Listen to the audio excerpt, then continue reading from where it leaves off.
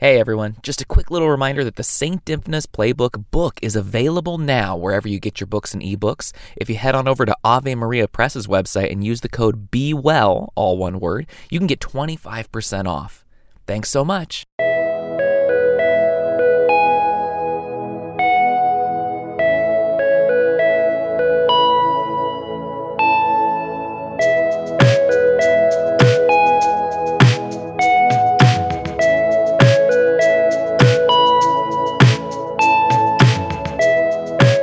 St. Augustine once said, God provides the wind, man must raise the sail. Welcome to the 113th episode of St. Dymphna's Playbook, the SDP, if you want to be cool, a production of the Grexley Podcast Network. My name is Tommy. I'm a cradle Catholic, a marriage and family therapist, a husband and father of 5 boys, 4 on earth and 1 in heaven. I love you, Luke.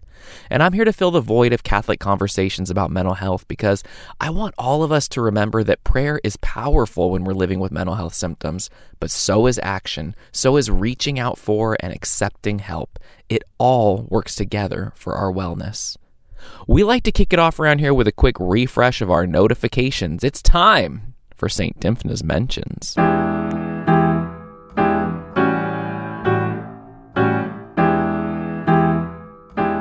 We've talked in previous episodes about the impact Simone Biles had on mental health during the Summer Olympics, but now we're hearing about the lasting impact her action has had on fellow athletes. We go to the New York Times for more. What Simone Biles did was just so strong and such a strong message for all of us just to know that it's okay to not be okay, said Anna Gasser, a gold medal winning snowboarder making her 3rd Olympic appearance. One by one and more than ever, Olympic athletes are displaying their vulnerable sides. It's a healthy shift, they say, for competitors who spend most of the 4 years working in relative seclusion, then are expected to be perfect when their Olympic moment comes. I could relate with Simone because even being 6 months out from that point, I was already feeling the pressure and the heat, said American snowboarder Jamie Anderson, a 2-time gold medalist in slopestyle who qualified for Beijing. And life has gotten so crazy lately that it's hard to manage anything. Stress is exacerbated by the coronavirus pandemic. As in Tokyo last summer, athletes in Beijing will not have friends and family with them because of strict protocols restricting travel to China, where foreign fans have been barred. That has simply turned up the heat in a pressure cooker. Anderson, 31, a Californian who exudes a hippie vibe of centered cool, said that the stress of her first Olympics in 2014 turned physical. I ended up like having alopecia, like a full bald spot on my head, and I was only 22, she said. Biles and others have become a new kind of role model, not just for their talent, but their openness. Back to me, again, I have to point out how amazing it is when someone is willing to share about their mental health and how it can have a huge impact on those around them and those they don't even know. Reaching out for help with our mental health is a strength, not a weakness. And as more people open up and share about their experiences, I'm hopeful our culture will come to understand that truth and finally put an end to the stigma. So each episode, I'm going to introduce you to a saint who can help us along our journey with mental health and wellness as Catholics. It's called Friend Request, and today I'm going to introduce you to St. Charles of Cézanne.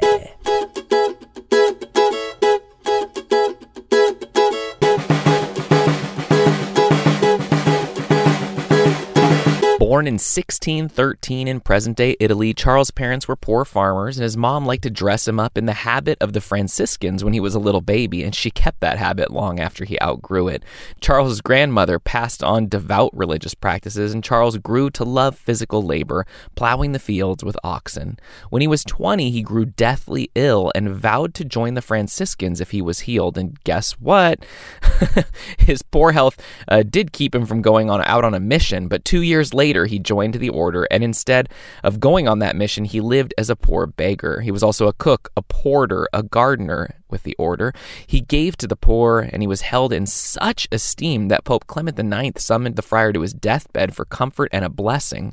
When he was leaving, Clement asked the two when the two would meet again, and Charles said, on the feast of the Epiphany. The Pope, however, did not recover, but he did die on that very feast day the friar mentioned. And the friar himself would die on that very same feast day years later. It gives me chills. We like to close out this part of the podcast with a prayer. I offer up to you all those tasks I have to do that I don't like. the ones that seem pointless, the chores I find distasteful, and the duties that others demand of me. Teach me to be cheerful and not complain as I do my work.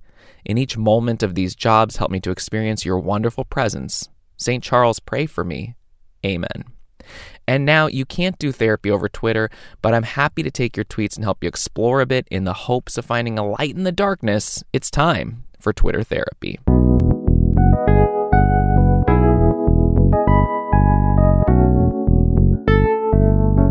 Anonymous gets us started. I'm really going through it at the moment. A loved one has a difficult health diagnosis, and I can't stop thinking about losing them. What will I be like when they're gone? How can I get through the pain? My thoughts return to a strong desire to just die first. I think of the usual comforts. Jesus suffers with us. We can hope to see our loved ones again in heaven, and it's not helping. And then I feel like I'm failing God by not wanting to live the life He has planned for me. It's just so horrible, and I don't know what to do. Let's start by joining together in prayer for Anonymous and everyone experiencing this overwhelming feeling of wanting to escape suffering in life, for the hope of Jesus to enter their hearts this very day. Our Father, who art in heaven, hallowed be thy name. Thy kingdom come, thy will be done on earth as it is in heaven. Give us this day our daily bread, and forgive us our trespasses as we forgive those who trespass against us. And lead us not into temptation, but deliver us from evil. Amen. First, I want to remind Anonymous and everyone listening that if you experience feelings of suicide, you should reach out for help as soon as possible. Help is out there, and helping professionals are ready to walk with you and hold the hope until we start to experience that hope once again for ourselves, right? So you can text HOME to 741-741 to get connected to a crisis counselor 24/7, and they'll provide support and ideas for how best to get connected to the care that you need. Next, I want to say that God understands us and knows us better than we understand and know ourselves. So even though I completely sympathize with your feelings of guilt and thoughts of letting God down, I've obviously had them during my life too, let me at least say clearly that God loves you, understands why you've had these feelings, and wants you to be free of them, free of suffering, free of everything that makes life difficult. We're going to take a look at verywellhealth.com for some thoughts on coping with anticipatory grief. First, let yourself grieve. Researchers have identified 4 phases and tasks of grief. The tasks include accepting the coming loss, working through the pain, adjusting to a new reality when your loved one is absent, and connecting to your loved one in a different way as you move forward. Next, find someone to talk to who will listen without judging or trying to fix things. Anticipatory grief is similar to the grief you feel after someone dies. One big difference is that there is often more anger. You may also find it harder to control your emotions. There's no easy fix for your emotions, but a good listener can help you feel less alone. Third, consider journaling. Keeping a journal can be healing. It can help you express things that you wouldn't feel comfortable sharing with a friend. A journal can also be a place to record your thoughts, the thoughts that you've had around the time of your loved one's death. Now, back to me. We all deal with these types of situations differently, and I hope that you'll be able to reach out and find help from a friend, a family member, or a therapist to walk with you through this experience and help you move through this to the healing and wellness that God so desperately wants you to have. A different Anonymous is up next. Can you address culpability, responsibility for compulsive behaviors that are sinful but originated in early childhood before the child's age of reason? Sexual sins like pornography and masturbation from early sexual abuse and learning to lie, to cope, evade a dysfunctional and toxic home environment, self-harm that began at an early age and continues. These are deeply entrenched habits, hard to break free from, and I'm wondering if I'm condemning myself to hell. Let's join together in prayer for Anonymous and everyone living with compulsive behaviors that they find it hard to break free from, for freedom, and for God's infinite ocean of mercy to wash over them. Hail Mary, full of grace, the Lord is with thee. Blessed art thou amongst women, and blessed is the fruit of thy womb, Jesus. Holy Mary, Mother of God, pray for us sinners now and at the hour of our death. Amen. First, I want you to know that God loves you unconditionally and understands why you engage in these entrenched habits on an even deeper level than you understand it yourself, right? And because of that, God's love will not depart from you because of your struggles with these behaviors. Don't take my word for it, though. Let's look at paragraph 1735 of the Catechism, where it says, responsibility for an action can be diminished or even nullified by habit, inordinate attachments, and other psychological or social factors. So I think we can clearly say that based on the situation you've described, you are not condemning yourself to hell. However, it's clear that these habits and behaviors are difficult to live with, and you deserve freedom from them. This is where a therapist can come in to help you work through these experiences that you've lived through and how they've impacted your behaviors, and help guide you toward the freedom and wellness that you need. A therapist would be an important step because they can get to know you right there in real life and help you with your particular situation. But for the sake of sharing some thoughts about how to start addressing this situation today, let's look at Cleveland Clinic's advice. Prepare for discomfort. Whether your goal is weight loss, better nutrition, improved physical fitness, or another lifestyle change, some of the best ways to break bad habits is to prepare yourself to feel uncomfortable. Next, create a game plan to start a new habit or to change a bad one. Include a start date and the ways you'll change the behavior, and track your progress as well as challenges. You'll want to watch your self-talk. Set realistic goals. People often take on more than they can handle.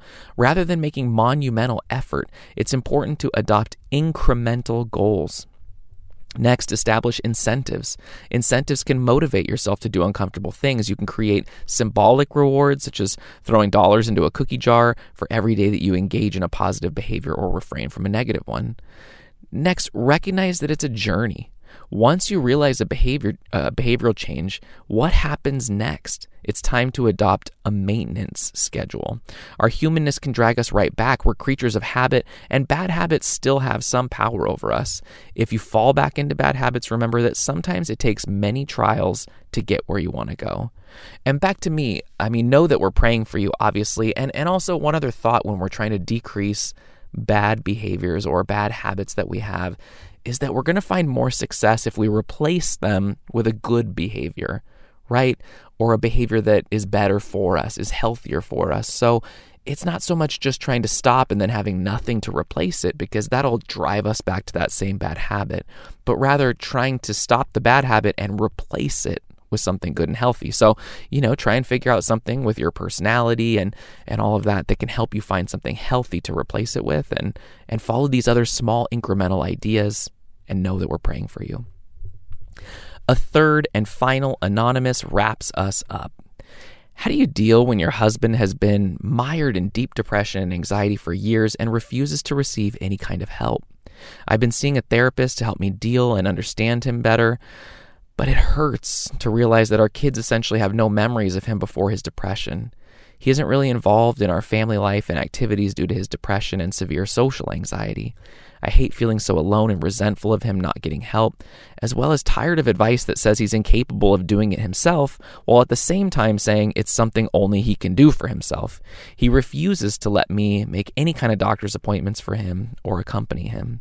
How do I talk to our kids about his depression, and how can I help minimize the effect and influence of his anxiety and depression on them? Please join me in praying for Anonymous's husband, her family, and everyone else finding themselves in a similar situation, for an openness to getting help, for a clear path on how best to move forward, and for peace. Remember, O most gracious Virgin Mary, that never was it known that anyone who fled to thy protection, implored thy help, or sought thine intercession was left unaided.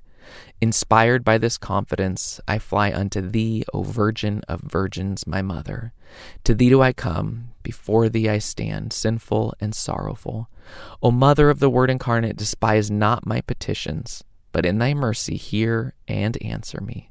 Amen. First off, I just want to say how amazing it is that you reached out for help for yourself in the midst of the situation. To recognize the benefit of having someone to talk to and work through all of this shows a lot of strength, and it's a great witness to everyone listening. The experience of a loved one not wanting to get help for their mental health, especially when it's a spouse that we're raising children with, can be such a source of deep pain. And it's a situation where at some point we often feel like we just have no idea on how we're supposed to move forward. We'll take a look at some thoughts from Mental Health America to get started. It can be hard to watch a loved one struggle to get motivated. You want the best for them, and you can see how making a change would help them. It can be painful to see someone you care about experience negative consequences from their behaviors, and it can be frustrating when they don't seem to see how important it is for them to take action. Recovering from a mental illness usually requires some kind of action. Your loved one may need to make some tough lifestyle changes, or they may need to work up the courage to seek professional help. As much as you might like to grab them by the shoulders and make them understand, that's not the most effective way to help them find motivation to start the recovery process. Think about your role. Remember that you don't have to be everything to this person. In fact, you really can't be. If someone is having trouble feeling motivated, change talk is a way of gently guiding a person toward being more motivated. The most important part of change talk is active listening.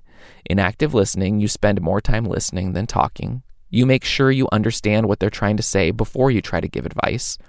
There are basically 3 steps to active listening. Asking open-ended questions instead of, aren't you going to go see a therapist? You could ask, what's holding you back from seeing a therapist?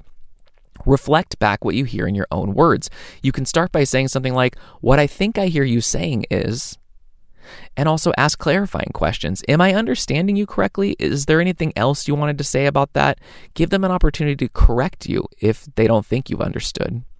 Here are some other tips on how to use change talk to help get someone motivated. Ask permission before giving feedback or when bringing up sensitive topics. Ask about their reasons for not changing. Understand that having mixed feelings is normal. Maybe one day they're excited to make a change, and the next it seems like they're back where they started. Try helping them list the pros and cons of making the change. Give them credit for positive changes they do make. If they try to do something and don't succeed, give them credit for trying. Sometimes little things like getting out of bed or taking a shower can be a big deal for someone dealing with mental illness. So back to me, I'm positive that you've tried most of this, and I'm so sorry that it hasn't been helping after so long. Sometimes we have to wait and try again, and other times we have to accept how people are. Back to Mental Health America. At the end of the day, they need to make their own decisions. Mental health treatment is usually not something you can force upon someone and expect it to have a positive effect.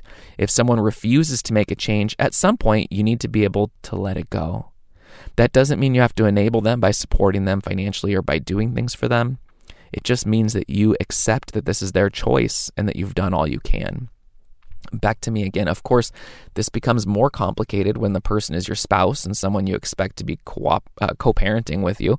And hopefully these specifics can be something your therapist can continue to work through as you try and find a path forward. Let's take a quick look at how to explain depression to your children. Here's some helpful tips from Michigan State University. Be mindful of your child's developmental stage and tailor the conversation in a way they can easily understand what they need to know. With teens, you want to take time to talk about what anxiety or depression is and how it affects you or your spouse. Start with an example of a time that you felt anxious and depressed and what those symptoms looked like for you. With school-age children, you can have a similar conversation. However, use language that describes what anxiety or depression means, such as worried, nervous, and sad. School-age children are concrete thinkers, so it helps to give them a concrete example of what symptoms might look or sound like. Like, the other day when we were late getting to school, I was feeling extra worried and I may have yelled or seemed grouchy. Next, be honest with your explanations and open to your child's questions. It's okay if you don't know the answer. In these instances, you can say, I don't know that right now, but when I find out, I'll be sure to tell you. Next, assure your child that people can receive help to improve mental health, like meeting with a doctor every week, taking medication, eating the right foods, and getting enough exercise. This lets them know that there can be an action plan and that they'll be taken care of as well. Next, assure your child that it's not their fault and that mental illness cannot be caught like a cold. Explain that sometimes everyone feels anxious and sad, and tell them it's also okay if they feel worried or scared at times. This could be a great opportunity to explain that there are ways to feel better, like taking deep breaths, going for a walk, or talking to someone about your feelings. And last, keep the conversations ongoing. Assure your child that you are open to any question they have at any time. Let them know that you will continue to explain the difficult situations that occur and that you have a plan to try to deal with them. And back to me, please know that we are praying for you and your husband and your family. All right, everyone, that's it for today's episode. Remember, you can email, DM, or tweet your questions and situations if you'd like me to address them in a future episode. I'd be happy to keep you anonymous or not, whatever you want. Be sure to check out patreon.com/Grexley to see all the great things they've got going on over there and support the cause. Until next time, go easy on yourselves. Take care of yourselves. And if you feel like you're in a place where you can't even bring yourself to pray, don't worry. I'll be praying for you. And so will Saint Dymphna.